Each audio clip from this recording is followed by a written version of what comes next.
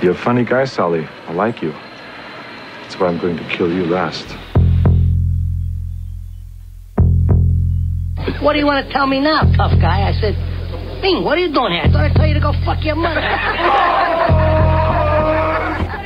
You don't trust me at all, do you? I tell you what, you make it through tomorrow without killing anybody, then I'll start trusting you. Fair enough. Remember, Sally, when I promised to kill you last? That's right, Major. You did. I lied. All right, this is Kill You Last. I'm Peter Garacci. Alex Bashir. And today we have with us our special guest, Matt Marin. Welcome, Matt. What's up? Thanks for having me. Yeah, thanks for coming on. Matt, you picked a movie that I love that I feel like is not remembered as fondly or remembered at all anymore. So I was excited when you mentioned this movie. So Yeah, I picked They Live, starring Roddy Piper. Yeah. So I grew up in the 90s, so I didn't grow up watching 80s movies. So if I did watch 80s movies, it was like Rocky or Rambo, pretty much. But I was a huge pro wrestling fan, so when I would look back, as Roddy Piper, one of the greatest wrestlers of all time, did you know he was in a movie that's like a cult classic? Yeah. And so I'm like, oh, sure, I'll watch that. I watched They Live. I think I was like 12 or 13, so... I didn't understand the themes of materialism or any of that stuff. Yeah. I watched it again as an adult and understand the message. But at the time, I just remembered, Roddy Piper's cool and shoots people and says I came here to chew bubblegum and kick ass. Yeah, no, that's what this movie has layers. You can watch it at many different levels. Yes, and also when you just asked me 80s movie, I'm like, a movie I know that remember fondly has a pro wrestler with a mullet and it's as 80s as it gets. Yeah. So I'm not. Obviously you were in the wrestling world. I was a wrestling fan for a while as a kid, but I stopped. I feel like my friends in college were talking about The Rock, and I had no idea who they were talking about. Yeah, I think most people have that. They watch as a kid and then get out of it as a certain point. By then I was over it, but definitely there was a window of time when I was really young. I think wrestling was on TV every Saturday. There was a TV show. It was like Saturday morning cartoons back then. Yeah, well, there was a cartoon. Yeah, with Captain Lou Albano and all those guys. Yeah, that too. But then there was also, I feel like it was I was home from school and there was a wrestling show and they would just show matches. Every few months they'd have a Saturday night's main event, which was a build up of the weekly episodes. It would superstars. They had a bunch of different ones kind of at the time. Yeah, and Piper was my favorite. I'm always attracted to the wise ass,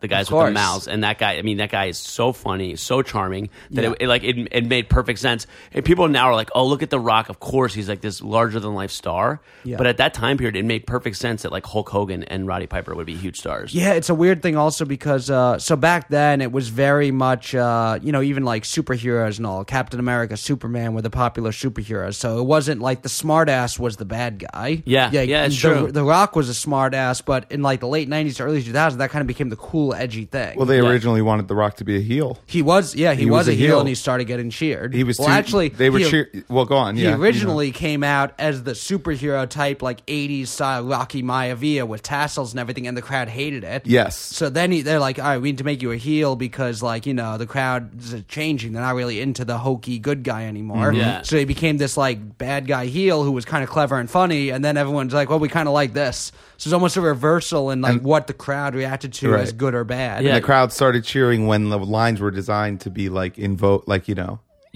groans. Do you and smell stuff what that. The Rock is cooking? Stone Cold Steve Austin's coming out and attacking women and drinking beer in the crowd. Right? Yeah. See, I miss all this, but it makes perfect sense. The Attitude Era. Yeah, that was the only time I watched wrestling. That was where I grew up watching. Yeah, because you went back and watched old wrestling. That's a bigger wrestling fan than you were. So as a kid, not really. As a kid, I just kind of watched what I was watching. What was on? Yeah. My parents actually banned me from watching wrestling because a kid in my neighborhood or not really? in the news died doing a move. Wait, my mom was all fucking.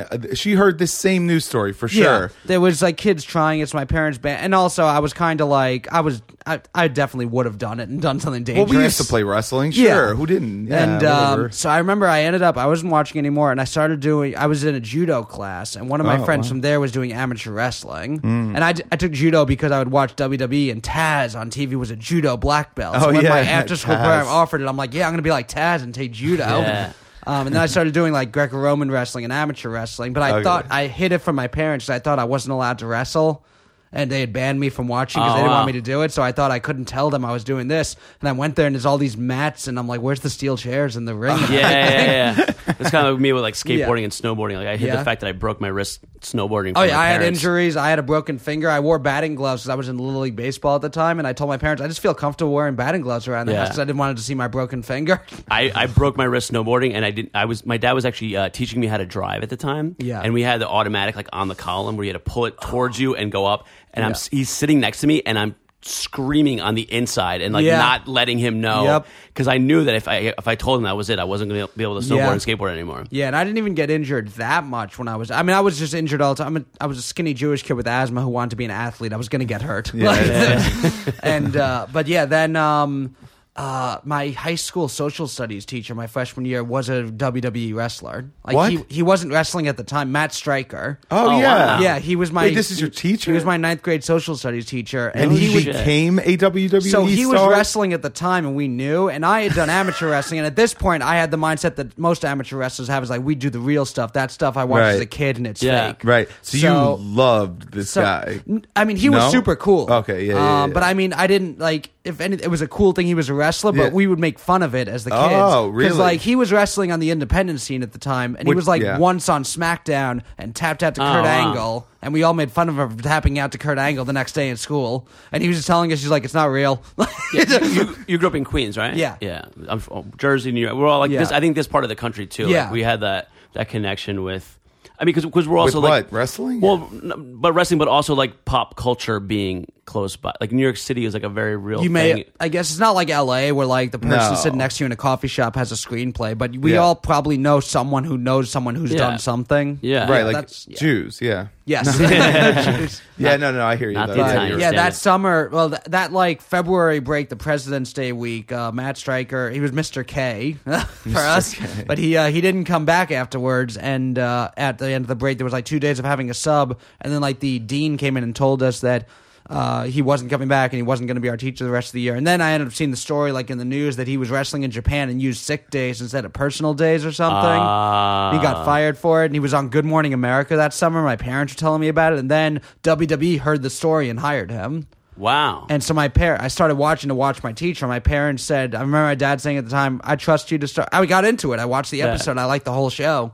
And I was like, I remember this as a kid. Why did I stop watching? This is fun. And my dad said he would let me watch it because he figured I was smart enough I wouldn't try any of that stuff.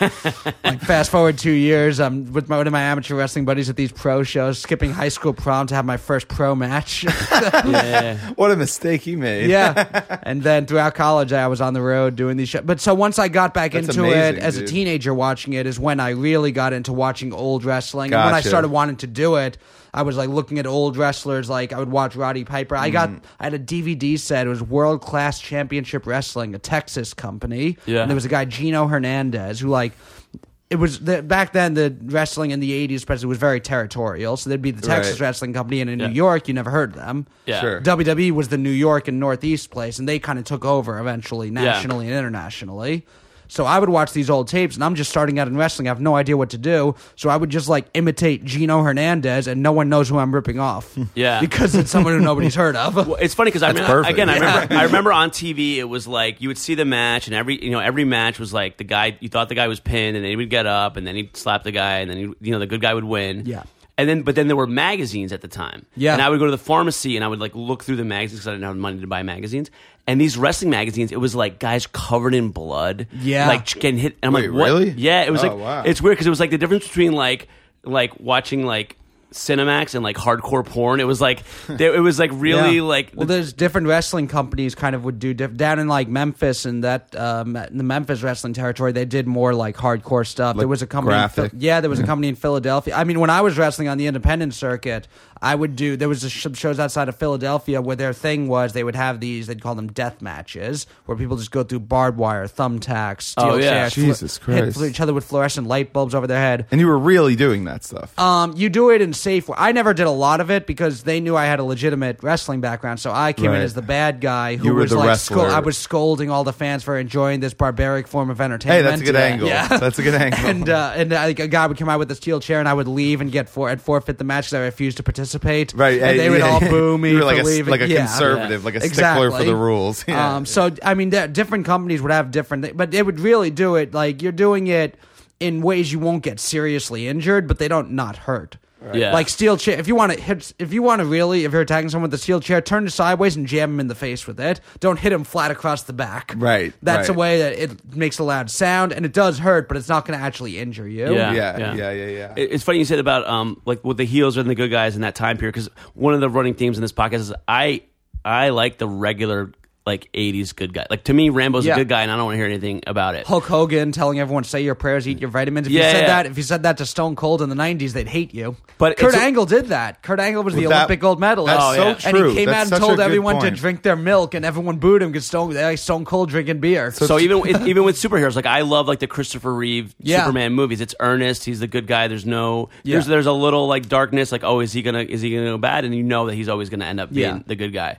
And with wrestling too, it's like. It's funny because I feel like in the movies in this time period, it was the B movies where the lead guy would be like the cynical guy. Yeah. So this is like Roddy Piper is the perfect like B movie lead actor for this kind of movie. Why they became cult classics later on is because kind of people were attracted to a flawed hero more than the So this is a John Carpenter movie. John Carpenter, Halloween we're talking about, Big Trouble in Little China, which we already did, and he did a lot of movies with Kurt Russell. Yeah, but Kurt Russell is like this sunny like great like movie star, and it's funny because I feel like people were always like, oh, why didn't Kurt Russell do They Live? Because Piper kind of looks like him. Yeah, and they have there's a similar energy. But I could understand why people. But like that. Piper is a little darker, a little bit more cynical. You could see like the world has kind of beat him up a little bit more, which is actually perfect for this movie. Like Kurt Russell maybe wouldn't have worked.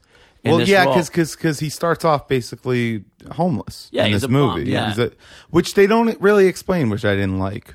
Like, why was he homeless? We don't know his past. Yeah, at all. No, but see, I mean, he just is homeless. But I like that you just kind of jump in. You don't know who this guy. His name is Nada, which means nothing in Spanish. Like I think it's there's a point. Yeah, we got it. I'm sorry if you can't tell. I didn't really enjoy. I enjoyed some of this movie, but it was a little on the nose. That's what I'll say about They Live. What do you mean? The entire message and just everything, all the imagery, everything they did was just like, here's what the movie's about. Here's exactly, why you should be on this guy's side. And, Yeah, it's not the... When he puts the glasses on, it says obey. Like, it's like, okay, we get it. Like, the messages are really kind of... I get that that's the point. And I get that it was different to be cynical in the 80s. Like, now it's like way more like everyone's doing it. Versus maybe that was like more of a unique take back then. Well, back then they were like worried about Big Brother, and now we are Big Brother. We're doing it to ourselves. We've accepted that it's happened. Yeah, we're doing it to ourselves. We can't wait to give away our information and have the media know where we are at all times. I make jokes about it. How my Facebook page is all advertisement for beef jerky, muscle milk, and sleeveless T-shirts, and I wonder how that happened. That's fun. Sleeveless T-shirts. I like that. like buy in bulk or something. Yeah. It's like literally like ads from Target, and it's just like a lineup of muscle tees. Yeah. No, I mean, this is not the deepest movie, but it's a really enjoyable movie, and as a genre film, it's fucking great. Like, it was probably deep for 1989. Yeah, one of the great fights of all time. Yeah, and like just one that it just doesn't stop. Just like it doesn't it goes stop. On and on and on. It's the fight with him and the black guy. Yeah, Keith David. Yeah. Okay. All right. So wait, I know we're jumping around here. So maybe you want to? Do you want to just like explain? Because not everyone that's listening to this I'm sure most people have not seen it. So he's homeless. So Roddy Piper's a drifter. Comes into town, gets a job working construction. Makes friends with Keith David, who's another construction worker, and he stumbles upon this sort of like what seems like a cult. It seems like a storefront church, right? And it turns out weird transmissions that are interrupting television broadcasts. Yeah, so they're trying to break into like TV broadcasts, and these transmissions are kind of saying like you're being manipulated. Right. Don't listen to what you're being told. Right. And then there are these sunglasses, and when you put the sunglasses on, you can see that a large percentage of the population is actually these aliens that only look like humans. And you see things like billboards, and you see like what they're actually telling you. Yeah. Instead of seeing a billboard for Old Navy, you're seeing it. You put the glass on and it just says consume. Yeah. Right. And so Keith David, very anti-advertising. So when Roddy Piper tells Keith David about this, he's like, I don't want to know. I want to live my life, and I don't want to be bothered. So he has to beat him up to get him to put the sunglasses on. So the fight is just him. If Keith David would just be like, all right, let me put on the glasses for for 30 seconds. Yeah. There wouldn't have been a 10-minute fight scene in this movie. But the fight is so amazing that it's... Can you imagine being that dedicated to not wanting to put on a pair of sunglasses? Yeah, that yeah. you'll fight for 10 minutes? This is the problem with the fight scene. I just didn't buy why either of them were just going... By the way... truly crazy. I mean, it was an apeshit fight. Like they were there at one point. He's in an alley. He's in and out. He's swinging like a 2x4 metal 2x4 at him, and then he breaks his car's windshield. It's just like a whole throwing garbage cans at each other. Yeah. And I just didn't buy that. Like, okay, just put the sunglasses on, man. Or why do you care if he puts the sunglasses on so much, man? Like, on both directions. Well, like, now that I think about it, it's like you need a fight. You can't have Roddy Piper start a movie and not have a fight. I get it. But he doesn't like fight any of the bad guys. You know what I mean? There's He no just like shoots them. I guess John Carpenter couldn't think of a way to have him like fight an alien. So he's like, I gotta have a fight scene in this movie somehow. Maybe it's also because if you grew up watching pro wrestling, I think you suspend your disbelief a lot easier. Yeah. I once saw a WrestleMania match that started when one wrestler peed in the other one's coffee, and they decided that they had to have a match over this. Oh, really? There was also one where one guy got a sponsorship from a Japanese shampoo company, and Edge was jealous of Booker T for it, or the other way around, and then they fought at WrestleMania.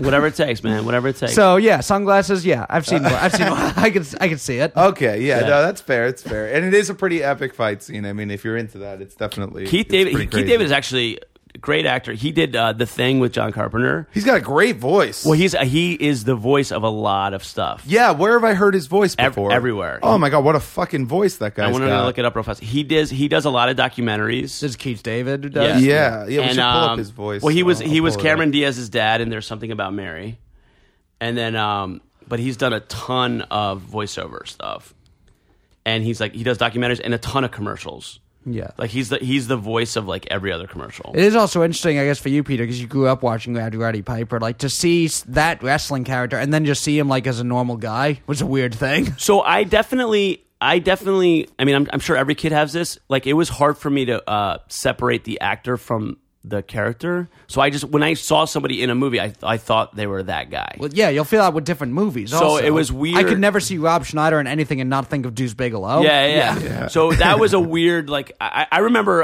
watching, so I don't know why this movie sticks out for me, but like La Bamba. Do you ever see La Bamba? No. So La Bamba was like a big, Richie Valens was a singer in the 50s. He had like 2 hit songs, but he died in the same plane that killed Buddy Holly. Yeah. So La Bamba is like his story. He's like 17. He's a Mexican kid in L.A. and he becomes a hit. That's what singer. if I die, I don't want it to be with someone more famous than me. Yeah. That's the worst. Yeah, that's the thing. I think it was like the Big Bopper, Buddy Holly, and Richie Valens were on that plane. And Waylon Jennings was supposed to be on the plane, and actually they couldn't fit him on the plane, so he ended up surviving. Yeah. That. But I remember watching the movie La Bamba, and it's Lou Diamond Phillips. Yeah. And I'm like, oh, that's so weird that they have an actor that looks exactly like the singer. Like, I didn't understand that they just picked an actor and put him in the movie. Like, I thought that was the guy. And I was like, I thought it was like weird. They're like, oh, that guy looks exactly like the real guy. Like, I couldn't. You just like saw the movie and assumed, I guess that's the guy is Lou Diamond Phillips. Yeah, my child brain couldn't make sense of it. So the fact that like a wrestler could even be in a movie didn't even make sense at the point where I saw this. Yeah, Hulk movie. Hogan, Hulk Hogan was in Rocky 3. Those were like the first time wrestlers, or Andre the Giant was in Princess Bride. Yeah. Because I think in the 80s wrestling got so big that you started having a couple of those, and that like paved the way for people like The Rock and now Batista. Yeah, and when Hogan and was John in Cena. John Cena. Hogan too, had No Holds Barred. Yeah. Which was like a movie that I think I saw that in the theater opening Don't week. have a Merry Christmas, have a No Holds Barred Christmas. I've never seen the movie, I've just seen the advertisement. Oh, really? See, I don't even remember I've just seen that. the trailer for it, and they said that, and I was like, who actually saw that and watched it? Yeah, but Peter. I was opening weekend. I was there. A lot of these movies I saw opening weekend. I found some voiceover compilation for Keith David. Just listen to this guy's voice; it's so good. All right, let's see. Wait, hold on. Oh, he's been in a bunch of video games. Wonderland has grown stranger. I'm a stranger. You're a stranger. Together we are strangers. What a voice. Let me drop something on you. Back in L.A., they came to me and asked, what do you think of David Boreanaz for Bo? They came to you for that. I was shocked, too. Little Kryptonian. So proud. I think it's all these animated shows that I remember him from. Yeah. Just his voice, I recognized it immediately when I was watching this movie. Bold words, but know you that my daughter is a rare jewel. She cannot be wooed by just any Ragamuffin prince. All right, one more. Establishing patterns of movement took all summer, but last night we had confirmation. The Spider-Man is real. All right, that guy's voice is perfect. He's a real actor. I'm wondering what he's thinking about, like playing like second fiddle to a wrestler who's never acted before in this movie. But like the two of them together are great in this movie. Yeah, well, I've heard wrestlers say kind of pro wrestling is basically like show business boot camp because you're kind of doing, and it's also it's live entertainment. Yeah, not that it's not professional in any way, but it's like when you go to like legitimate movie sets, all of a sudden you realize, oh, I've been doing this like the harder way for so long. Right. Yes, like absolutely. a pro wrestling. You don't find out what you're doing until like a few hours before the show when you get there. Maybe if it's something more elaborate, you can plan it out a few weeks in advance. But like you get to the show and then they're like, all right, here's what you're doing tonight. Well, that's the difference between people who are just like pros and easy to work with versus like the real prima donnas. Like sometimes you go in, you got to do the thing. It's not about how you feel. I've generally heard pro wrestlers when they're on movie sets are like the least prima donna people because they've also the ones who did like the independent circuit before. When WWE, you're like driving yourself 300 miles to the shows, and if you're on the independent circuit, it's like. Yeah, I was wrestling for like 3 kids at a carnival one time. Yeah, it's like being an up and coming comic. You can't have any vanity about it. You just got to do the work and hope for things to come through. But and he's very not showy in this movie. I like that he's like very subdued and he's not playing Rowdy Roddy Piper in this movie. He's playing a guy he's probably drawing on his early days of wrestling when he was beaten down and life wasn't so great and driving 300 miles to do a gig for a couple. Well, there's bucks. also, back then the characters were a lot more defined and ridiculous almost. Where now it's almost like we want to see a real guy. Yeah. Who like we can relate to. Back then, like the most subdued guy was Jake the Snake Roberts, which is still pretty ridiculous. But he was the guy who he wouldn't scream in his interviews. He would just talk calmly and just look in the camera. Oh yeah, I never thought about that. Yeah, but that's true. But like everyone else was screaming, "I'm going to kick your ass." And he was just like, "Let me explain what I'm going to do." Yeah. I remember the one when somebody was. I remember Jake the Snake. Somebody went up to a woman in the audience. Yeah. And she's like, I'm with a wrestler. And he's like, oh, yeah, baby, who you with? Oh, she's Rick Rude's wife. She's like, Jake the Snake. Oh, that? Oh, yeah. It was like in between matches. Yeah. And then he comes running. He's like wearing his jeans. Like they made it like he was like taking a shower and he heard that something was going on. Well, that was I remember that vaguely. It was ravishing Rick Rude would always call women in from the crowd and he would like kiss them in the middle of the ring and and he would always come out and he'd like come out in the robe and say, "I want all of you to shut up, sit down, and take a look at what a real man looks like," and slowly disrobe and he'd like have his opponents like spray painted. He went to Jake the Snake Roberts and he had his opponent's Jake the Snake Roberts' wife spray painted on his wrestling tights.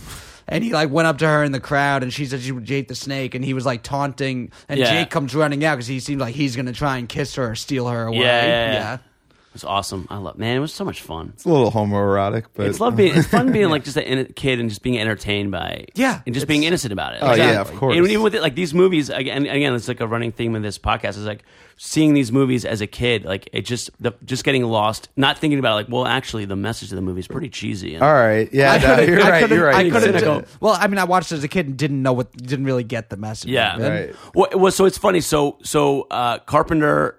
California, like I think he went to USC, independent filmmaker, does Halloween, was like maybe the most successful independent film at that time. Mm-hmm. And then he had this like great run in the 80s. Didn't Rocky come out before Halloween? Or does Rocky count? The original Rocky? Well, Rocky is not. I mean, Rocky... Would that count as an independent film? No, I mean, that's more... The story there is that he wrote the script and got it made, but this is like literally... Like Halloween is like bare bones. They made it for like couple $100,000, like came out of nowhere. Just Halloween and Clerks. Clerks later. But so Carpenter, but I feel like Carpenter never really gets the respect that he deserves in this. He's seen as like this like trashy like genre director, and but I love those movies. John Carpenter is one of my favorite directors. Okay, like I put him up pretty high on my list. Halloween is such a different style of, compared to Big Trouble in Little China and they live. Well, so like they live in Big Trouble in Little China are very like, okay, the same guy made this movie. Yeah, I definitely get that. those are darker. More these are more. He's now at this point. He's also kind of making fun of himself a little bit. Like there's more comedy in these. They Live and do you think Big there's Trouble, intentional comedy in They Live? Yeah, no. Think so? Dude, look at how the movie ends. I laughed so much in this movie, but I wasn't sure if it was intentional. The movie ends on a joke. The movie, hey baby, what's going on? Like I think it's definitely the comedy is intentional in this movie. Yeah. But I was telling Alice before. Yeah. So I'd watched it again recently because I did a show that was like a live screening of the movie They Live. Oh no shit! And they had me come in because I was a former wrestler, and they would do like skit, like a little like skit or perform every 20 minutes. They would pause the movie. So it was like a comedy show while you're watching the movie. Yeah. And one of the things was they had me, the former wrestler, come up and read alternate lines that Roddy Piper could have said instead of "I came here to chew bubblegum and kick ass." Yeah. So it was like, "I came here to kick ass and cure my cat's leukemia, and my cat's dead." so I sat there and watched the movie with a crowd of 40, 50 people, and they're laughing during the fight scene, during a lot of it. And so I guess if I'm watching it on my own, I might think this is a little weird. But if I'm watching it, everyone's laughing, it's like. And John Carpenter had directed Halloween and other stuff before this. I don't think he did that without knowing it was going to be funny. Yeah. Okay. Well, that definitely makes it more. I enjoyed it. I definitely had a good time watching this, and I was laughing a lot. And if I guess I agree. It must be. I think like it must be intentional. He had to like fight to get where he was. So he made these like really spare, bare bone. Like he made the original Assault on Precinct. Is it 13? I never remember what number it is. Yeah. That movie is like super bare bones and really cheap, but it's such a like perfect like genre film. It's like literally like a bunch of guys hold up in a police precinct and a gang is trying to kill them. Like that's the whole movie is them trying to survive the night while the gang is trying to, and it's like that stuff. He did that stuff so well, and Halloween is very simple. It's this guy with a knife, a masterpiece. The way it's shot, he does a lot of the music. The music is so. perfect. John Carpenter did most of the music in most of his movies. He does the scores, and the music is amazing. It's so iconic. By the time he gets to like They Live, he's made some money. He has a reputation. I think he's having more fun. Okay, you know what that I mean? makes sense. But then also, he got a professional wrestler, and to do a movie with like a message like that. Generally, that's something you do once you're like, I'm doing this for me. Yeah. So it's funny. So he's like best friends with Kurt Russell. They did 4 movies together, but Kurt Russell is very conservative and John Carpenter is very liberal. Yeah. And I heard John Carpenter say, he goes, I love Kurt Russell, but he's to the right of Attila the Hun, and I love that line. I think I put that in my Facebook profile one time, and some other like actor guy was like, can we talk about your description on your Facebook? Are you concerned? Like, like I'm like, they were concerned. Yeah, they were concerned because they were like in the theater. I love those kind of people that really care. Like, if someone's political leaning. I'm worried about how you feel about the environment. I don't know if we could book you on this show. Like, I heard you make a comment about climate change, and people are upset. Yeah. So he didn't. I mean, Kurt Russell didn't do this movie, but like obviously the politics are so on the nose. Oh yeah. And Carpenter always says he's like, I'm talking about the Reagan era and all that stuff. Yeah. But it's funny, like, I mean, who controls the media? It's all the liberal. Like it's so funny that for sure. He thinks he's like a liberal. This is about to get real anti-Semitic, isn't it? No, not at all. You started. Who controls the media? No, the Jews. No. I don't. Well, obviously, I don't think that's true. And if I said that, I'd have to come on here, and the Jews would make me say that it wasn't true. So obviously, it's you not get true. some of your friends messaging you saying, "So I heard you make a comment, Peter, and I don't feel comfortable." If you ever say that the Jews control the media, the Jews will make you go back on TV and say that it's not true. So obviously, no, but like literally, like I mean, all the media stuff today, it's like all these messages of like consumer and everything. It's not coming from like country club Republicans. No, it's coming, like the New York Times, New York Magazine, Facebook, and all entertainment. Yeah, all the entertainment. Yeah. I mean, just stuff as simple as advertising. It's like I'm sure there's like CEOs who like advertise who are maybe not outwardly with their conservative beliefs because they don't want to get in trouble, but I'm sure there's plenty of people who are like you'll hear all the time there'll be something like the LL Bean person CEO is a conservative. I think there's so many more CEOs. Well, that guy's a psycho. I think there's so many more CEOs that are conservative than we know about. They're just not open about it. But corporations they want to respond to whatever they can do to make more money. So if they feel like I agree with Peter. CEOs, you have a good point, Matt. A lot of them are conservative, but I don't think CEOs are the people directly choosing like what the messages Yeah. like that are displayed. Right. Well, I just mean as Yeah. far as far as like political messages, I agree. But Yeah, something like advertising and taking advantage of consume, like the stuff in they live. Yeah. I think that's a universal thing. Yeah, that's not yeah. really political. Oh, I and agree. actually- and it's also very like it has a hint of anti-capitalism, which is sort of a liberal socialist sentiment. So I get where. Yeah, but I think where listen, Carpenter's I'm from. very much a capitalist, but I also think that we don't all have to buy all of the shit all of the time. Do you know what I mean? Like, I think a lot of right. Well, that's I think, the problem with capitalism. I think but I think a lot of the problems. I think everybody's sort of on edge right now, and it's like. I need a new phone. They changed my email. Like everything, you can't just be settled in anything. Yeah. And I think the way to just be like relaxed and not be anxious is actually to disengage and like not buy all of the stuff and not constantly need the new technology and not have to see every new movie and not have to be on, you know what I mean? It's living like it's choosing to say no to stuff. Yeah, it seems for your like, own sanity. It does seem like there is part of the world that was probably getting more popular in the late 80s, and now it's just kind of we accept that it's there, where literally the goal of anyone and anything is how do I get people to give me their money? Yeah. Yeah. Where the goal of everything is just make money, to the point where, like, especially in stand-up or comedy or anything artistic, it's almost like it doesn't matter if what you did is good. What you did is good or not if it makes more money. Yeah. That's how they determine. but what It's they're- the line between art and commerce, and no Yeah. one's ever sure where it really is. But in the 80s, we were still like in the 80s, the argument, versus the left versus the right was like, do we bail out Chrysler so that they can keep making cars in the U.S.? Yeah. And now it's like, Amazon doesn't make anything. Like Facebook does. Like they don't make a product. It's information, and it's the Amazon. That's about Amazon does. They have a virtual web store. But I'm not saying they make something. But you don't have Facebook doesn't. You don't have blue collar Amazon towns where people are like my dad worked for Amazon and now I work for Amazon. Yeah. And Sure, I'm yeah. waiting for my pension to come in. Like it's a different dynamic. Of course.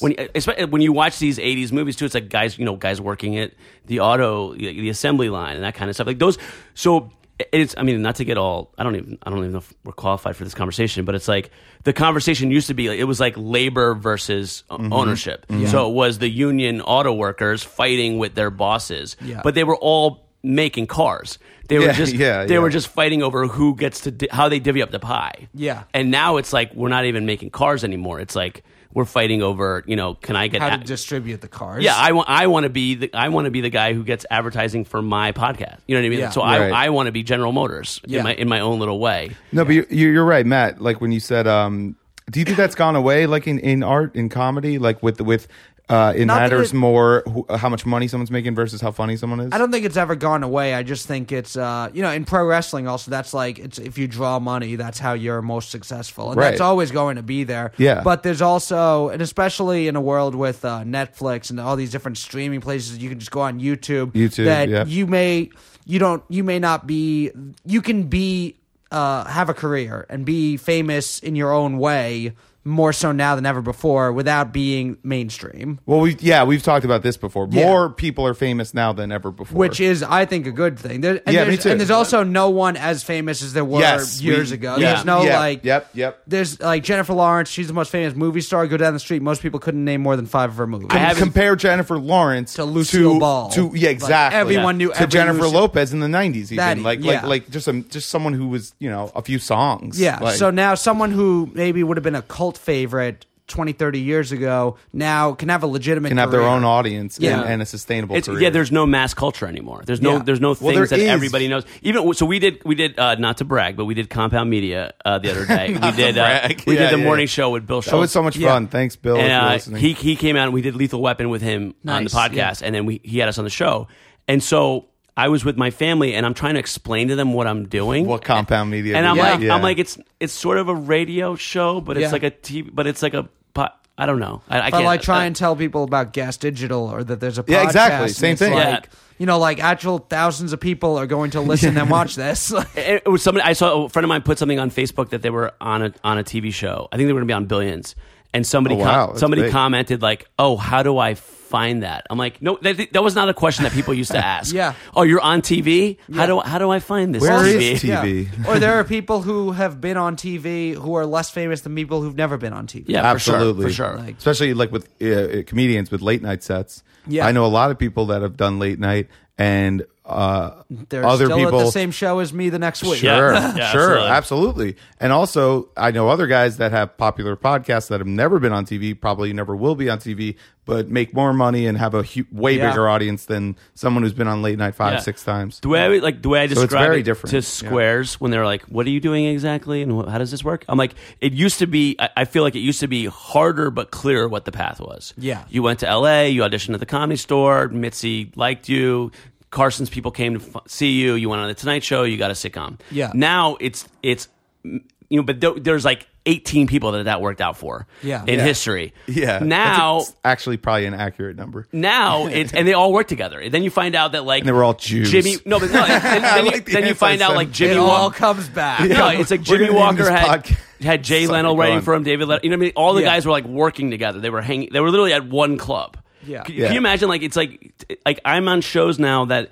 There's 5 names I've never seen before. Yeah. On the show that I'm on. I'm like, how could there be this many more people that I've never heard of? Yep. And I'm pretty engaged in the New York comedy scene. But then it was like everybody literally was hanging out at the one club. Yeah. But it was impossible to get in. But I do still think there are people who they have mass appeal and they're maybe not the most I get artistic, although it's also just so subjective that it seems like pretentious to me. Just if I don't like something, that doesn't mean it's artistically bad. No, Yeah. no. But there are I'm some, following what you're saying. But there are some people who they're doing things that they're not really digging deep. Yeah. Yeah. And they appeal to more people because of for that. sure. Yes. For sure. But Yes. then there are people who do dig deep and that will appeal to less people, but they can still have a successful Yeah. career. So this Yes. this is actually a good moment to bring up what you're doing, Matt, because I think we're all trying to differentiate ourselves in comedy, and I think you did something great. You created something that's very unique. That's very much your personality and your brand. Yeah. And I'm terrible at it, and you're Yeah. and you're I very. was telling him I've never done a roast. Oh, I'm so bad. I can't, like, my brain shuts down. Like, I literally can't process writing jokes for roast. Like, I just can't do it. And Matt's very nicely asked me to do it a couple times, and I'm like, all right, I don't want to do this anymore.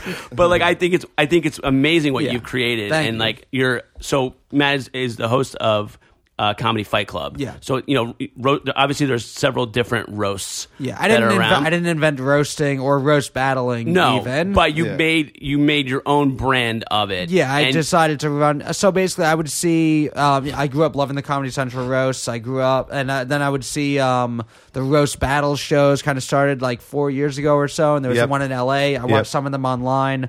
And there was one in New York. They were doing Roast Masters at the Yep. Stand, and I always kind of felt like it was like boxing. Or LA, I felt it was like a boxing match. And I felt like UFC, the way Luis Gomez ran it at the Stand. Yeah. So my idea was kind of like have a roast battle show, run it like a pro wrestling show. Absolutely, yeah.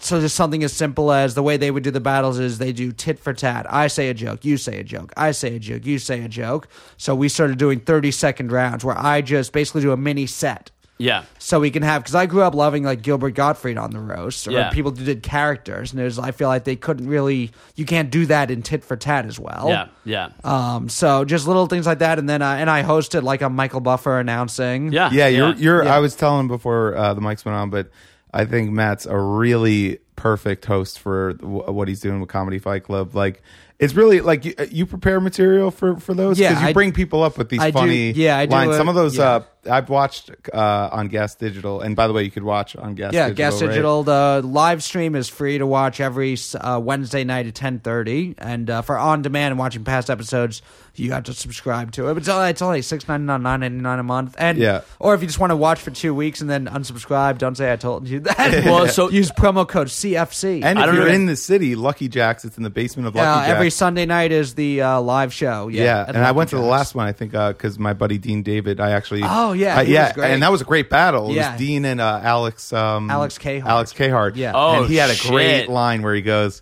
oh God, what was his line? Alex Alex has eyes like eyes that say "fuck me" and a personality that says "so I can accuse you of rape." Yeah. Wow, what an amazing joke! And if you know Alex, or if you to the yeah. people who don't know, she has these like ice blue eyes, like really that pop out, like and it was perfect. That's an amazing joke. It crushed. That's an It crushed. amazing joke. And so I was there to support Dean because me and Dean run a show at V Spot, and he's just one of my good friends, and so but it was the first time I went live, and that whole show was great. Man. Yeah, and we had Dean came on, so we do a podcast version of the show also. It's basically, it'll be a few of us in studio talking about the show, and then it for like 5-10 minutes, then it just plays the audio of the show. Oh, that's cool. So we had Dean in studio that week with me and our spirit animal, Justin Lanza. Oh, that guy's great. Yeah. We had three of us just kind of riffing on how the show went, and and we do we started doing breakdowns in studio where we break down the main event each week, play past clips from both main eventers, and I'm trying to build it up to basically be a comedy pro wrestling show without actually hitting people. Yeah.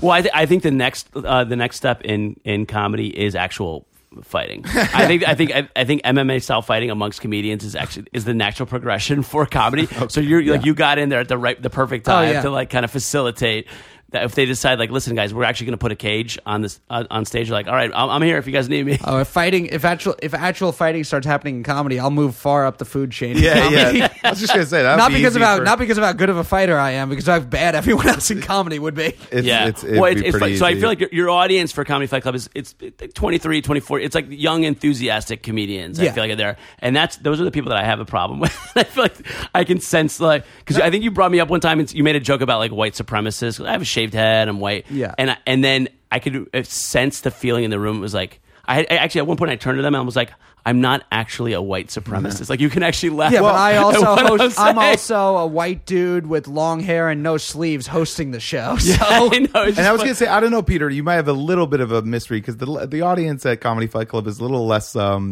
They're not really. They're PC. not snowflakes. Yeah. No, I don't think it's like political correctness, but it was like they're like maybe this guy is actually an actual bad guy. Like, we don't want to root for this guy. I mean, I've seen some of the most unlikable looking people do well. So you just suck. Right, back to my original point. I suck at it. Yeah. I own it. No, it's definitely a specific style. And I think that I don't even know if you could say this, but I think there's probably big things in the future for Comedy Fight Club with a certain new club opening. Well, yeah, up. The Sand Comedy Club. Is that okay? Yeah, You've announced that? Yeah, we announced it last summer. We when we took over on Gas Digital, the plan was also Roast Masters is no more. Yes, and but at a certain point, part of the reason was because they were getting guys who had done Conan sets, had been on Comedy Central, and after a while, they were just getting Comedy Fight Club people, basically. Yeah. And so it was like it was all of us in their main events on their shows, and so he did just kind of pass it over to us. So, and the Stand Comedy Club is just moving locations. It's I don't know it's been. I actually know some details. Yeah. I'm not supposed to say, but all I know, I'll tell you. I was talking to Patrick, the owner, last week, and they're very close. And, I was talking to him like every month, and then it would be like next month. And I felt like I was bugging him, so I'm like, they'll let me know. But this is something that I did the same thing because I actually have a monthly show that might end up. We'll see, but I was asking, and then I stopped asking because of the same reason. Yeah. And then this was something he was putting out there. Okay. Like it was like we were at Frantic, and Nick Mullen was there, and a few other guys, and we were all hanging out outside, and he was bringing it up to us. And so we were like, okay. I was in my head, I'm like, he wouldn't be saying this if it wasn't. So when they do open, Comedy Fight Club will be moving into the Stand, and we'll be doing the show from there weekly. That's gonna be huge. It'll still be on Gas. The podcast will still be out there. Yes. So that was Roast Masters that Jeff Ross created. So Jeff Ross was in L.A. and they started Roast Battle out there. Yeah. I don't really know the origin as much to that. Oh, okay. And I know they came over to New York, and then I know there was Roast Masters at the Stand.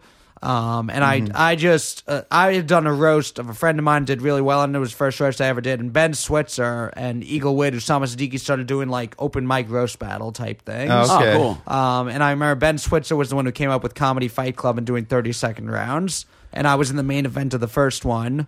And then the second one, he had to leave early, so I took over as host. And then I asked him for the third one. I was like, hey, can I host? I have some fun ideas of things to do. And I was at Stairs Bar, which closed down after that. And then we were like, let's try and get this weekly. And we found it was at the time Lovecraft. And I came up with an idea of like, what if I did a big over-the-top opening and like roast I love everyone it, dude. Yeah. and just snowballed and like Justin Lange is here all the time. Let's call him our spirit animal and put him up on stage. Andrew's here all the time. Let's call him our bishop. Yeah. And I love Andrew too. The Ben, lonely boy. Ben, you fucked up. You let Matt move right in. Me and Ben were running it together for a while, and then he kind of stopped showing up because he got a job bartending. I think I've heard he's like kind of back into doing comedy now, but sometimes he like came to the show and he's like, God damn it, you're like big now. You're like Ray Kroc. You like meet the McDonald's brothers. Like, yes. I have some ideas about this. If yeah, you guys want I'm Mark Zuckerberg. No, awesome, I mean, and you people fall out in and out of comedy all the time. I feel like so it's not but I wasn't gonna stop doing the show because I can't do it without Ben. Yeah, right. Yeah, no, it's exciting stuff though, definitely. And but I do every time I talk about it, I want to give him credit for it because I don't want to be totally like a Zuckerberg and not even say no. But you definitely made it your own, and it's you bring your personality to it. Yeah. It's very clear that's what you do in comedy. Build a show completely around your strengths, and then no one sees anything else. No. You really always kill on those shows. Like you always, even if you get like someone ribs you, you come right back. It's good. It's great. And it's funny now. I'm thinking about They Live, like the premise of They Live. Nice segue. Very very rusty segue.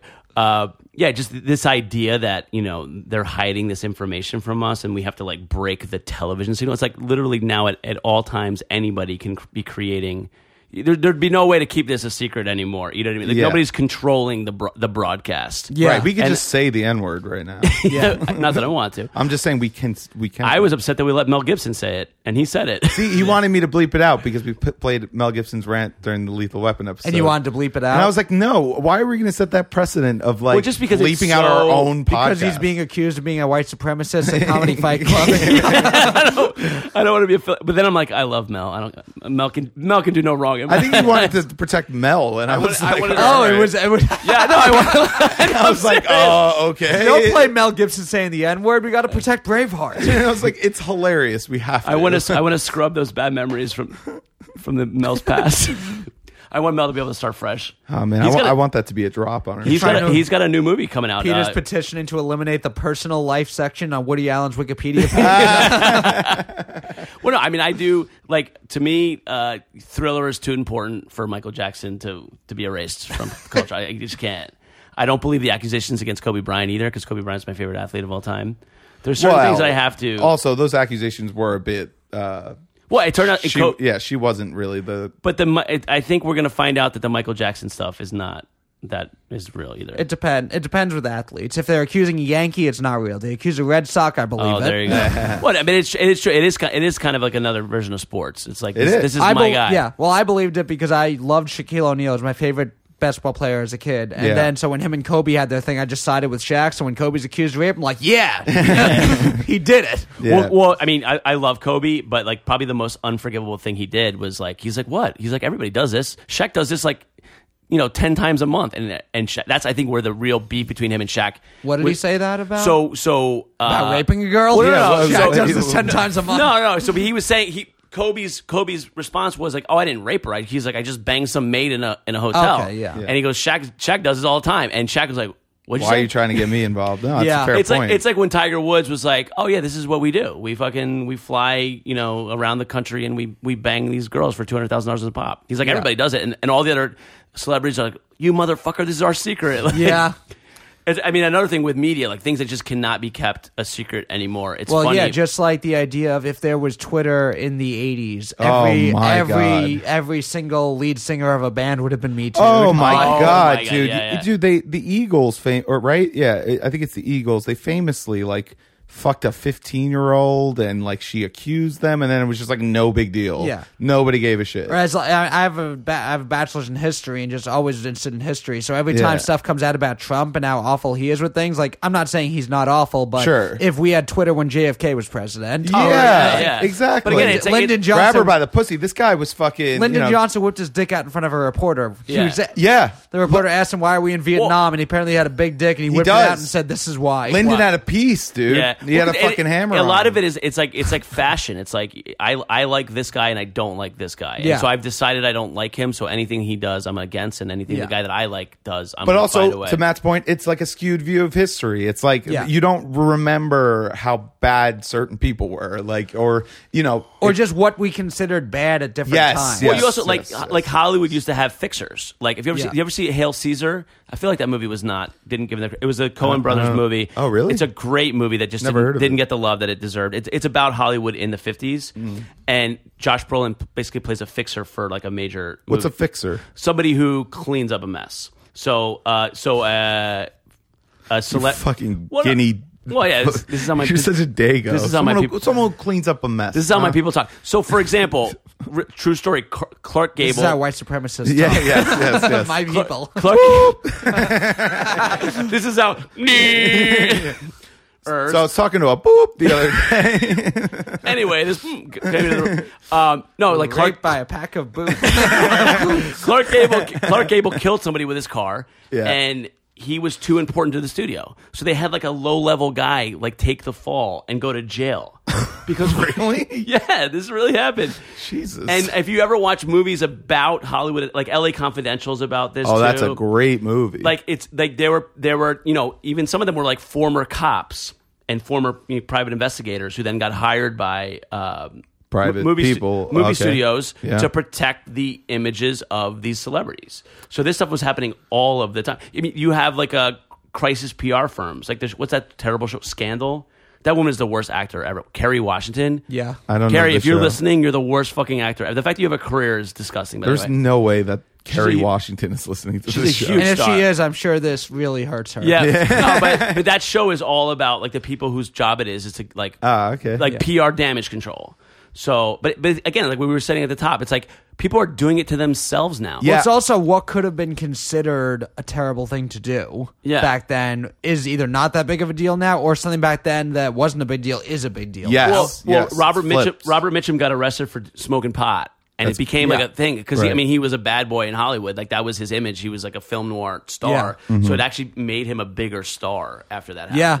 But if he had been, at Comedy Fight Club, we've had there were not often, but there was like one time someone said a joke and someone got upset and like started a fight upstairs about it. No shit. A physical fight? Yeah. Well, we heard. I didn't see it because I was running the show, and we heard like a loud thud. And other people who had ran upstairs told me that they had like some random person in the bar heard them yelling. It was like, look, I used to do comedy a long time ago. If you're gonna laugh at one thing, you got to laugh at them all. And the guy's girl jumped on the guy or something. Holy shit! But I just like something like that. It was like for any other comedy show, it may be like, God, remember that time that happened? For Comedy Fight Club, it just like helped. It just like built the story of the show, like the character of the show. You almost there was want an actual those fight. stories. That there was an actual fight over someone's joke that like builds more momentum for us. That's amazing. We were in my fraternity in college. We got into a brawl with Marines. Yeah. And it became this like legendary story. I never tell you this story? No. So I went to school like 20 minutes from a Marine base, and so they would like just be hanging around. But they were wearing civilian clothes, but they were clearly like they all wore the same shirt and the same jeans and the same shoes and they had the same haircut. So even though they were quote unquote dressed like civilians, you could tell that they were military guys. And they started a fight in my fraternity. Like they like sucker punched one of my friends, and we kicked them out. It was 3 guys, and they were drunk, and they were just like hanging out at a frat party. And we're like, guys, like there's 30 of us, there's 3 of you. This is our house. Like you came to our house, and you're starting a fight with us. Just get out of here. So we go back to the party. Next thing you know, like an hour later, like 15 Marines show up.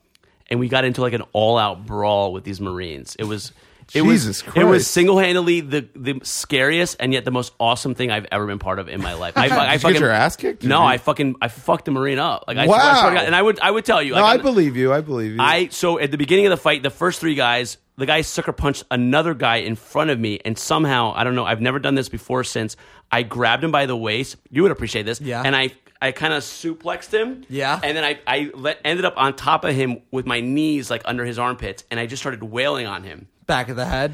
Back of the head. Nice. But I'm Jesus. so sensitive and fragile that my voice was like super high pitched while I'm doing this. So I'm going, you don't come to my house and disrespect me, motherfucker, over and over again while I'm wailing on this dude. So my friends pulled me off him and were like, are you okay? I'm like, dude, I was beating the shit out of that guy. Like, what do you mean? Like, they're like, we heard you screaming and crying. You were whimpering. I was crying. So they left, and then they came back, and then it was like an all-out. one friend of mine who was actually a varsity swimmer had to miss the season because he broke his hand punching Marines in the face. Yes, that's the number one injury in street fights is broken hands. And people don't know how to punch. Well, people don't realize how dangerous getting punched in the faces and how much it hurts. Ironic, it depends. You have to hit them in the right place. Right. Ironically, punch people in foreheads. Like, why are my knuckles broken? Ironically, my friend Tim McCabe had no arms. Was born with no arms. Yeah. Did smoked cigarettes with his feet. Wait, how is that ironic? So he ironically had no arms. No. Ironically, that we're saying tragically me. No. He was an awesome guy. Did everything with his feet, but the irony is that we're talking about punching. Yeah. Somebody punched him in the face, then noticed that he didn't have any arms. Holy shit! Looked down, was kind of like, "What's this guy gonna do?" And Tim fucking thwacked him in the face with his foot. Really? Like, full on front kick, knocked great. the guy. It was unfucking believable. That's awesome. The whole thing. I was told the cops showed up 45 seconds after the fight started. Yeah. But it felt like 15 minutes. It was like being in the Right. center. It was incredible.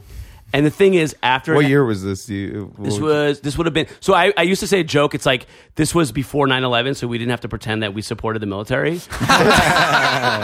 So we were like, great, like, dude. fuck That's these great. Marines. Like literally. So it's funny because these guys, it was late 90s. Yeah. It had been, I don't know how many years since the Iraq War ended. So these guys were just bored. Like they were like looking for something to do because they had nothing to do. That's gotta suck. Though. Imagine like if you mean the Gulf War, it's right? good if you Gulf War. If Yeah, you're a yeah. Marine, it's cool. Like after 9/11, you could just do whatever the fuck you wanted. Anyone Yeah. who was shitty to you, like, That's hey, true. 9/11. So just these happened. guys were- Pay me my I- respect. for like years. But it's gotta suck if you're like girl cheat, like a Marine steals your girl or something. Yeah, You can't yeah. fight the guy. I believe they were guarding nuclear weapons. Like I think in Yorktown, Virginia, is where our nuclear weapons are stored. So these guys were like in charge of guarding that.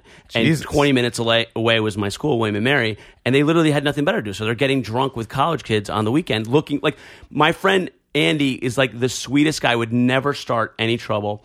Asked the guy nicely not to throw bottles. So the guy punched him in the face. Jesus Christ. And Andy's like holding his jaw saying, this guy punched me. So we're like, get out of here, guys. Like, what the fuck are you guys doing? This is our house. Right. You came here and you're going to fucking start trouble with us? And they went back to the base and rounded up their buddies. And like literally the way our frat house was set up was it was like a dance floor. The back wall was all glass. And it was just like a big deck that you had steps going up to the deck. So I remember I had a huge crush on Laura Stein. And this was like the first time I was actually dancing with Laura Stein. Stein? She's now Laura Keenan on Facebook. We're still friends. She's still one of my good A friends. Jew broad? No. She's German. Oh. I've one of my favorite ex-girlfriends was Abramovitz. I have no problem. I love I'm Jewish very girls. pro-Semitic. I'm attacked. They I'm control the attracted. media, you know. Yeah. So, I'm attracted to them. No, for real. I'm for real. dancing with Laura Stein, and I'm looking out the glass windows out on the porch, and all of a sudden you just see people storming up the stairs, and they just start swinging everywhere. Yeah. They made a U formation. Did Laura Stein hear your whimpering and Yeah. said, I don't want to be with this guy anymore? But later she told me that she ran out there and was like, "Stop it! You guys are being idiots!" And she found frozen hot dogs in the freezer and was like putting frozen hot dogs on people's black eyes and stuff and other bruises. What a wild great night. girl, great Yeah, girl. I like her. But the reason I brought it up is that the next day the school came and they power washed the blood off the cement. Jesus. And the story completely disappeared. It was never in the media. Nothing ever came of it. There was no like investigation. Could you imagine like the PR nightmare for the school and for the Marines? Nowadays. Like send your kid to William & Mary, he might get his ass kicked by a Marine on campus. Or, we're the Marines. We beat up 18-year-old college kids on the weekends when we're drunk. Again, like, or frat bros attack American Marine. heroes. Yeah, whatever you want. Yeah, but no, whatever. again, pre 9/11, so it's okay. Right. It literally, so it became this like legend at the school. Like, those guys were in that fight with the Marines. Yeah. Like, but it was no one really knew if it was true or not. Or all the details of Yeah, it. so it was like one of those things. And it's funny the way we've been talking about media and stuff. It's like, could you imagine now?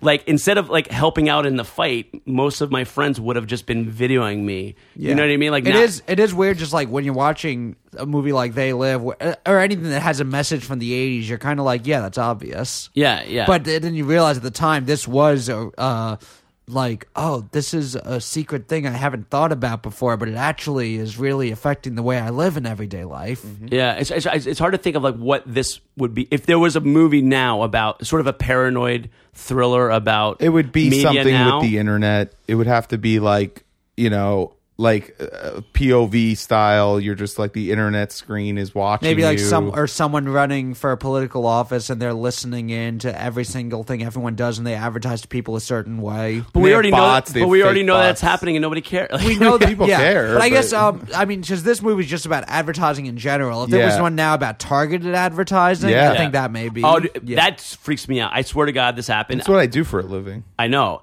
I know the whole thing where you're having a conversation and your phone hears you. No, that's not really how it works. It really it isn't. I work in the industry. What happened? Wasn't there? We wish we had that technology. What happened with that YouTube? How do they fake that YouTube video? There's like a husband and wife who like never texted. They don't have cats. Never had cats their whole life. Didn't ever text about it. They called each other on the phone and would talk about cat food or cats, and then they started getting advertisements for cat food. Because I bet they did a Google search for cats. One of them. Okay, that's it. Yeah. People don't realize how often they use Google. Yeah, People don't realize how totally often they're understand giving that. their... No, it is true, though. If you say shorts or blue shorts and then you see the ad, odds are your computer didn't hear you say blue shorts. You probably typed in the company of a, you know... There's sometimes, you were looking for blue I've shorts. Googled like awful things because I heard something in the news and just thought, oh, I wonder about this white supremacy thing that was happening. Yeah. Or this, and then so now like Google thinks I like that stuff. Well, Google will know. I mean, Google knows what you searched 100%, and they know cross device, so they know if you're on your phone or. Then what happens if you have something like someone who works in that industry looks up a comedian, sees that they once searched a conservative thing, and now they're like, exactly. And it's like, well, I was just looking it up because a liberal I like was on that conservative show. Like, I'm not worried about this stuff because when the zombies attack, I'm ready to go off the grid like completely. Like they can come for me. I could care less. But I don't like people like being in my business. So sometimes I search random things that I'm not interested in just to throw off the algorithm. I'll like search like Taylor Swift and like trees and like cats just to see if I can like racial equality. Racial harmony.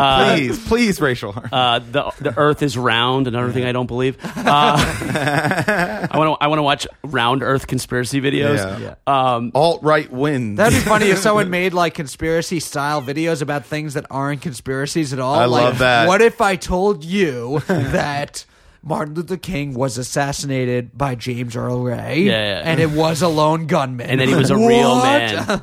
Yeah. No, but definitely I'm ready to just blow up the computer and just hide.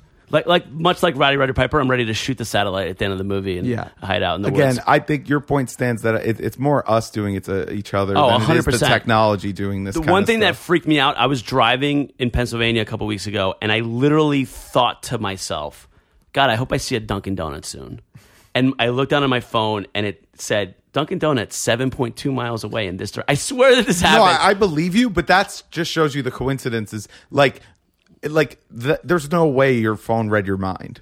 There's no way. No, there's no way, Peter. That's the next Paranoid movie. Yeah, actually, sure. So that's actually pretty good. It's possible that my phone knows how often I go to Dunkin' Donuts. Right. No, of course your phone knows that. Google knows that you buy shit at Dunkin' Donuts. Do you know the amount of time you spend in a brick and mortar store if it's a branded store like Dunkin' Donuts, especially someone that can afford a Google partner budget like a big corporation? They know how much time you spend per week in their stores, and they'll serve you ads because they know you like Starbucks or Dunkin' Donuts or McDonald's. That's not crazy. Yeah, I don't go to Dunkin' Donuts all the time, but Dunkin' Donuts is probably the place that I repeat the most, if that makes sense. Yeah, like there's no other store or business that I go into like on a regular. Would you say in a month you get more than 3 coffees? Probably, yeah. Oh, so that's okay. So it is funny because I think we want to be paranoid. Yes. Everyone's making this up. That's what I tell people all the time because I hear this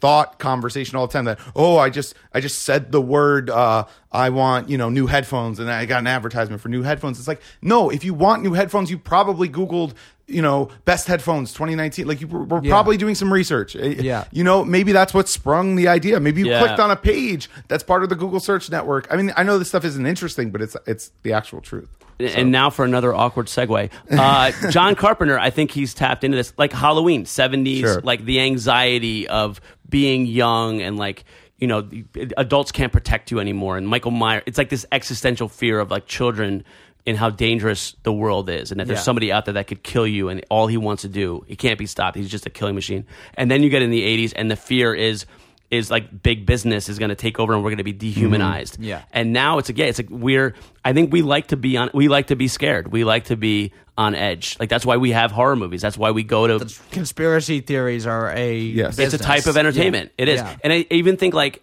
whenever there's like a natural disaster or like a mass shooting or something like that, unless you're personally involved or connected in some way, it's really just a type of porn to watch this. You know what I mean? You're just getting your rocks off by watching like 24-hour news and getting all this information. It's like coming up with the take you're going to post on social media. Seeing how people are going to respond. I remember when it was the year before Hurricane Sandy, it was at Irene. I bought all this fucking food for the house.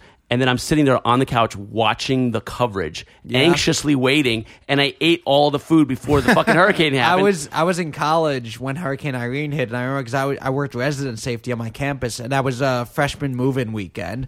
And I was the one. So if you called the school to look for your student, I was the one who picked up, and it was nonstop because phones were out. Yeah. So the dorm people were calling. The freshman kid just moved out of the house the first time in their life, and there's a hurricane, and they can't contact them. It's also a nightmare. Yeah, and also of all the people, then you've got now the guy who's running Comedy Fight Club, who as a 20-year-old is the one who's like your liaison to your kid. And it's funny. There's a great C.S. Lewis book called The Abolition of Man, and it's all about like post-World War II, like dehumanization of human beings from like the war technology. And one of the things he says is that the previous generation's choice becomes the current generation's obligation. So like that's definitely true. Yeah. For example, like we can't choose to not be on the internet. Yeah. It's no longer like the generation before us chose that we were going to go down this path, and now like we can't choose to be on, watching movies on Betamax either. Like the choices were made for us. Paying student loan bills. So this connectivity, this internet age, this information age, we just live in it now. We don't get to choose it anymore. And it's weird because if you watch a movie from the mid 80s, none of that reality is even our reality anymore. Yeah. Literally, the premise of the movie. My favorite part about watching 80s movies now is that none of them have cell phones, but all the plot points that cell phones ruin. But it's also 1984 is a weird book to read now. Yeah. But it's also that's what they thought 1984 was going to be. So you're getting phone calls from freaked out parents about their kids because they expect to be connected. Yeah. Do you know what I mean? When I remember, not that long ago being a kid and just like, I just had to figure it out. You know what I mean? I'm stuck somewhere and I have no money and I don't know how to get a hold of my parents and I just got to figure it out. Right. And like today, like I lost my cell phone this morning and like my life is like upended, but also like I'm in so I don't have Wi-Fi in my apartment because I'm cheap right now. I'll get it again in the fall, but in the summertime I have. What is it? What season is it right spring now? Right now. It's about to be spring. It's officially spring. So March 21st. Soon I'll get it again. But so I had to like go to a coffee shop, get on my laptop, try to communicate with people through Facebook. You made it work. I did make it work, but it's like you have to like scheme because God forbid. Well, you wouldn't have been able to do a podcast without the internet. I know. So it makes sense that to organize the people to get to the podcast. Like we're so reliant, man. Like it is. What you're saying is right. We have no choice over it. Yeah, because if we had made plans to meet here at 1:00 and you hadn't, and I just showed up without saying, "Oh, I'm on my way," you'd been like, "Oh, I haven't heard from Peter yet." Like, that's weird. Yeah, it's true. Where in the past you would just send a show message up the day before, confirm. Yeah. It's like that. It's like that Sebastian Maniscalco bit where it's like people used to just ring the doorbell and say, "Hey, I just came by. I was in the neighborhood. I just wanted to see the kids." That's so crazy. And I remember that too. It's like people would just come over. Yeah. And now, like, if your doorbell rings, you're like, "Oh no, what is this? Like, who's looking for me? Who didn't send me a text message first?" Right. But yeah, and again, like I love with these movies, and the reason we're doing these movies for me is like I love the earnestness of it. Like I don't. And in a way, like Rowdy, for that time period, this is like a cynical movie. Very. And it's I think it's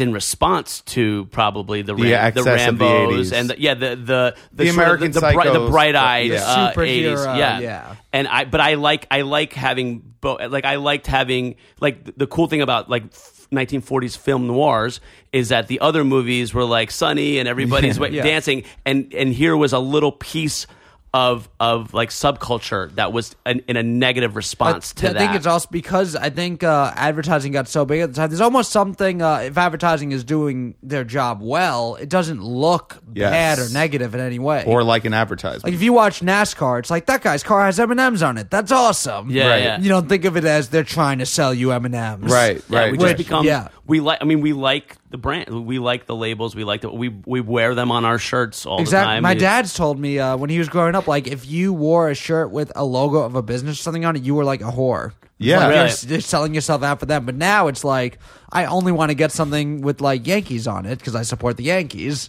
Like wearing a plain shirt seems like I'm just being boring. But I mean, and you don't think of the Yankees as a multi-billion-dollar conglomerate that owns media. They own TV stations. I think of them as the greatest thing about my childhood.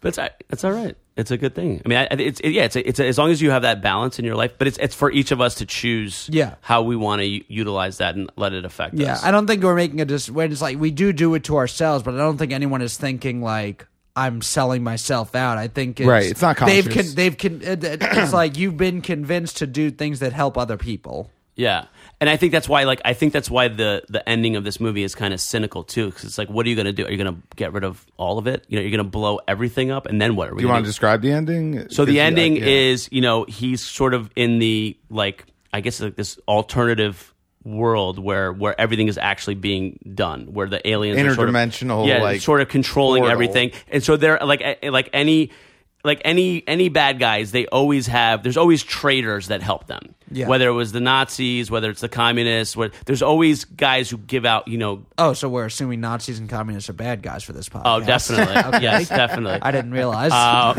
But so there's some humans that are traitors to humanity that help these aliens out, and so Rowdy Roddy Piper kind of sneaks in, and he decides at the end that he's got to basically blow up the satellite. Yeah, and so that the fake signal won't go out anymore. So the movie ends with him shooting the satellite. He gets killed. We assume he gets killed, sacrifices himself, and then all of a sudden you see people actually seeing reality for what it is. So like the newscaster all of a sudden is a fucking alien. Yeah, and the advertisements are these plain billboards with white backgrounds and black letters saying "consume" or don't do anything. Don't rock the boat. Yeah, obey. Don't rock the boat. Whatever it is. Don't rock the boat was not one of them. Don't rock the boat. Just be cool, asshole. man. Just be cool, man. Comma, man. But period. so that the very last thing is Stay again, because it's the very last thing, because it's an 80s movie and it's a B movie. There's got to be just a little bit of nudity. So it's a guy and a girl having sex, and she's like looking at him and he's like, "What's wrong, baby?" And she's like seeing for the first time that he's an alien, and it's little. Movie goes to black. It's a fucking great, comedic, ironic ending. And you wonder, in the real world, people who are, I guess, perpetrating these negative things, I don't think they knowingly are doing it. Well, let's give us an example. Like in the movie, the people who are aliens, they know that they're aliens, and they know that they're doing everything. I think somebody who's on a news show, coverage of mass shootings, is awful. Right. Highlighting every single time. The number one thing you see is psychologically, this is what creates more people wanting to be mass shooters. They want to be on TV. Turning them into television stars. Yeah. And so every time that comes out and a news story happens and they cover it the same way, I don't think the people covering it are saying, I'm knowingly creating more mass shooters. No. I guess not. It's just an assignment from their boss, probably, and they just carry it out. And even their boss, I don't think I think the thought is, I just think it's either negligent, but in general, things like consumer culture, advertising, target, any of the stuff that whatever the paranoid movie that could be made now would be, what the topic of that would be, is something that's being done by, I think, kind of unknowing. No, very few people are evil and knowingly evil. It's a cliche that if you have a hammer, everything looks like a nail. Yeah. If your job is to disseminate information and get people to sit there and watch, that's what you do. If a big thing happens, you're going to report on it. Have you guys gone back and watched local news? Recently, not the 24-hour news channel. Every once in a while, I'll see some of New York. When I'm with my parents, that's what they like. My parents still they watch Jeopardy, they watch Wheel of Fortune, they watch Channel 7 News, and it's these cheesy these like local stories, like, local pizzeria owner, rescues Girl Scouts, something like that. But it's just people like to just sit there and watch these stories. It's a type of entertainment. It's an escape from your reality. And people want to feel. My mom, when I was a kid, we'd watch Rescue 911 was a show where they would reenact 911 calls. Yeah. And she'd be sitting there on edge, be like, oh my God, I can't believe this girl, she almost died in the fire. And I'm like, she's like, how? And I'm like, Mom, you're doing this to yourself. Like, you're getting worked up because you're watching this TV show. That's why I watch sports. You're like creating an emotional roller coaster for yourself. But for me, at least, it's why I enjoy sports more than some things like watching a Rescue 911 because it's actually there's no stakes. Yes. It's not that it's fake. Like, it's real, but there's no stakes. You're right. But if my bracket doesn't work out in March Madness, no one dies. Yeah, exactly. No, and it was just funny. I was just thinking about the ending of this movie. Like, one thing, like, John Carpenter is a master of. He ends these movies where it's like, there's no neat pat ending. Like, the monster still lives. Yeah. So, like, I think Halloween is one of the greatest endings of all time. So Michael Myers is killed. He goes over a railing. He's on the grass. He's dead.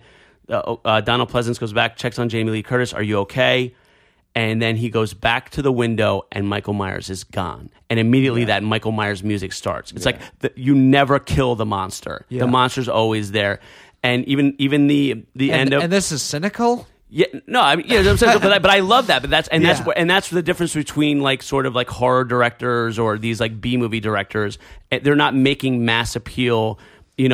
Most the movies that are made for mass audiences, people want to feel good when they leave the movie. Mm-hmm. Yes. They don't want to feel like that the world is shit and that the Hollywood what they do doesn't matter and everything. But people who steer towards these sort of movies.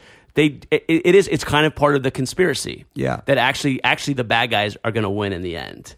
And I think this movie, even though it kind of makes a joke of it at the end, the bad guys are us. Like that, I think that the point of this movie is, he's using a sci-fi trope, but at the end of the day, we don't have to worry about aliens invading us. We're the bad guys. Yeah, I do like movies where it's like my favorite movie. We're allowed to bring up other movies outside of what we're talking about. Not allowed. My favorite movie ever. Yeah, my favorite movie ever is Gladiator. Okay. And it has a little bit of like, he dies in the end. He gets killed by the bad guy. Yeah. But there is he's going to be with his family. Like, it's a sad ending, but it's also he is the good guy, and he's not necessarily winning, but it's like you're just seeing that there are good guys and bad guys, and things don't always work out the way they should necessarily. His family was killed. Like, it's not all happy ending, but he found a way to make it a happy ending where they see each other in the afterlife. Yeah.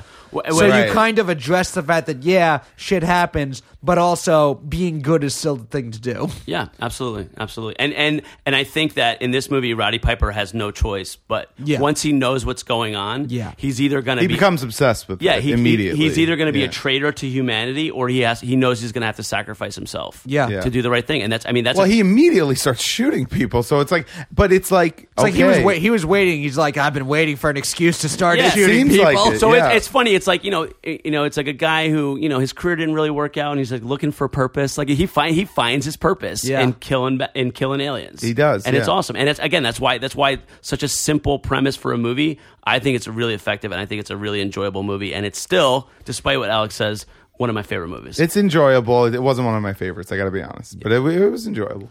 I liked it a lot. Yeah, but Matt, it's been great having you on. Yeah, I knew you were going to bring your body of knowledge to the podcast, which is exciting. And I'm glad that we picked this movie to talk about, because obviously you have a lot of connection to it. But is there anything else you want to talk about besides what we brought up already? Not just plugs, I guess. Yeah, go ahead. Comedy Fight NYC on Instagram and Twitter every Wednesday at 10:30 on Gas Digital, and subscribe with the promo code CFC for a 14-day free trial, and the podcast, Comedy Fight Club Podcast, Stitcher, iTunes, wherever you get podcasts. All right, we'll link all that too in the description. Perfect. And Peter, you got anything? I can't think right now. I mean, I do want to shout out to the morning show with Bill Schultz and Joanne Nochinsky. Joanne Nochinsky. Yeah. I used to watch them on Fox News Red Eye. I like both of them. We had a great time on. So on that's that show. Available on Compound Media. It's archives. It was streamed live on Thursday. Yes, believe, but our names are in the episode. It'll still be on the archive, so that was exciting to do. And then look for many more new good things from Fight Club, from Kill You Last. Both. And I have, we did our monthly show at V-Spot. Peter hosted. It was great. We got a date for April, so April 24th. Nice. Wednesday at 7:00. Me and Dean David, Aggressively Chill number 4. We got TJ Miller as a headliner, so we're no kidding. That's awesome. We just confirmed that, so we're gonna figure out the rest of the lineup. But yeah, come out if you want to see TJ Miller, I guess, and Nice. and me and Dean, and I kiss him at the end of every show, so it's fun. But come anyway. Yeah, despite that. Well, Dean's a hot kid, and then Dean hits you with a chair. Yeah.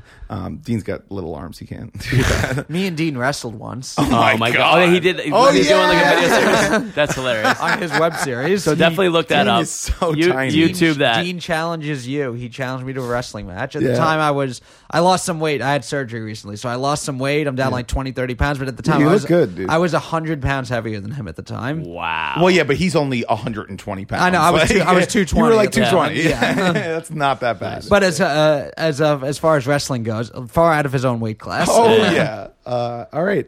I think that's it. Anything else you want to say to them? That's it. Thanks for listening. Yeah. Thanks, guys. Bye. Bye.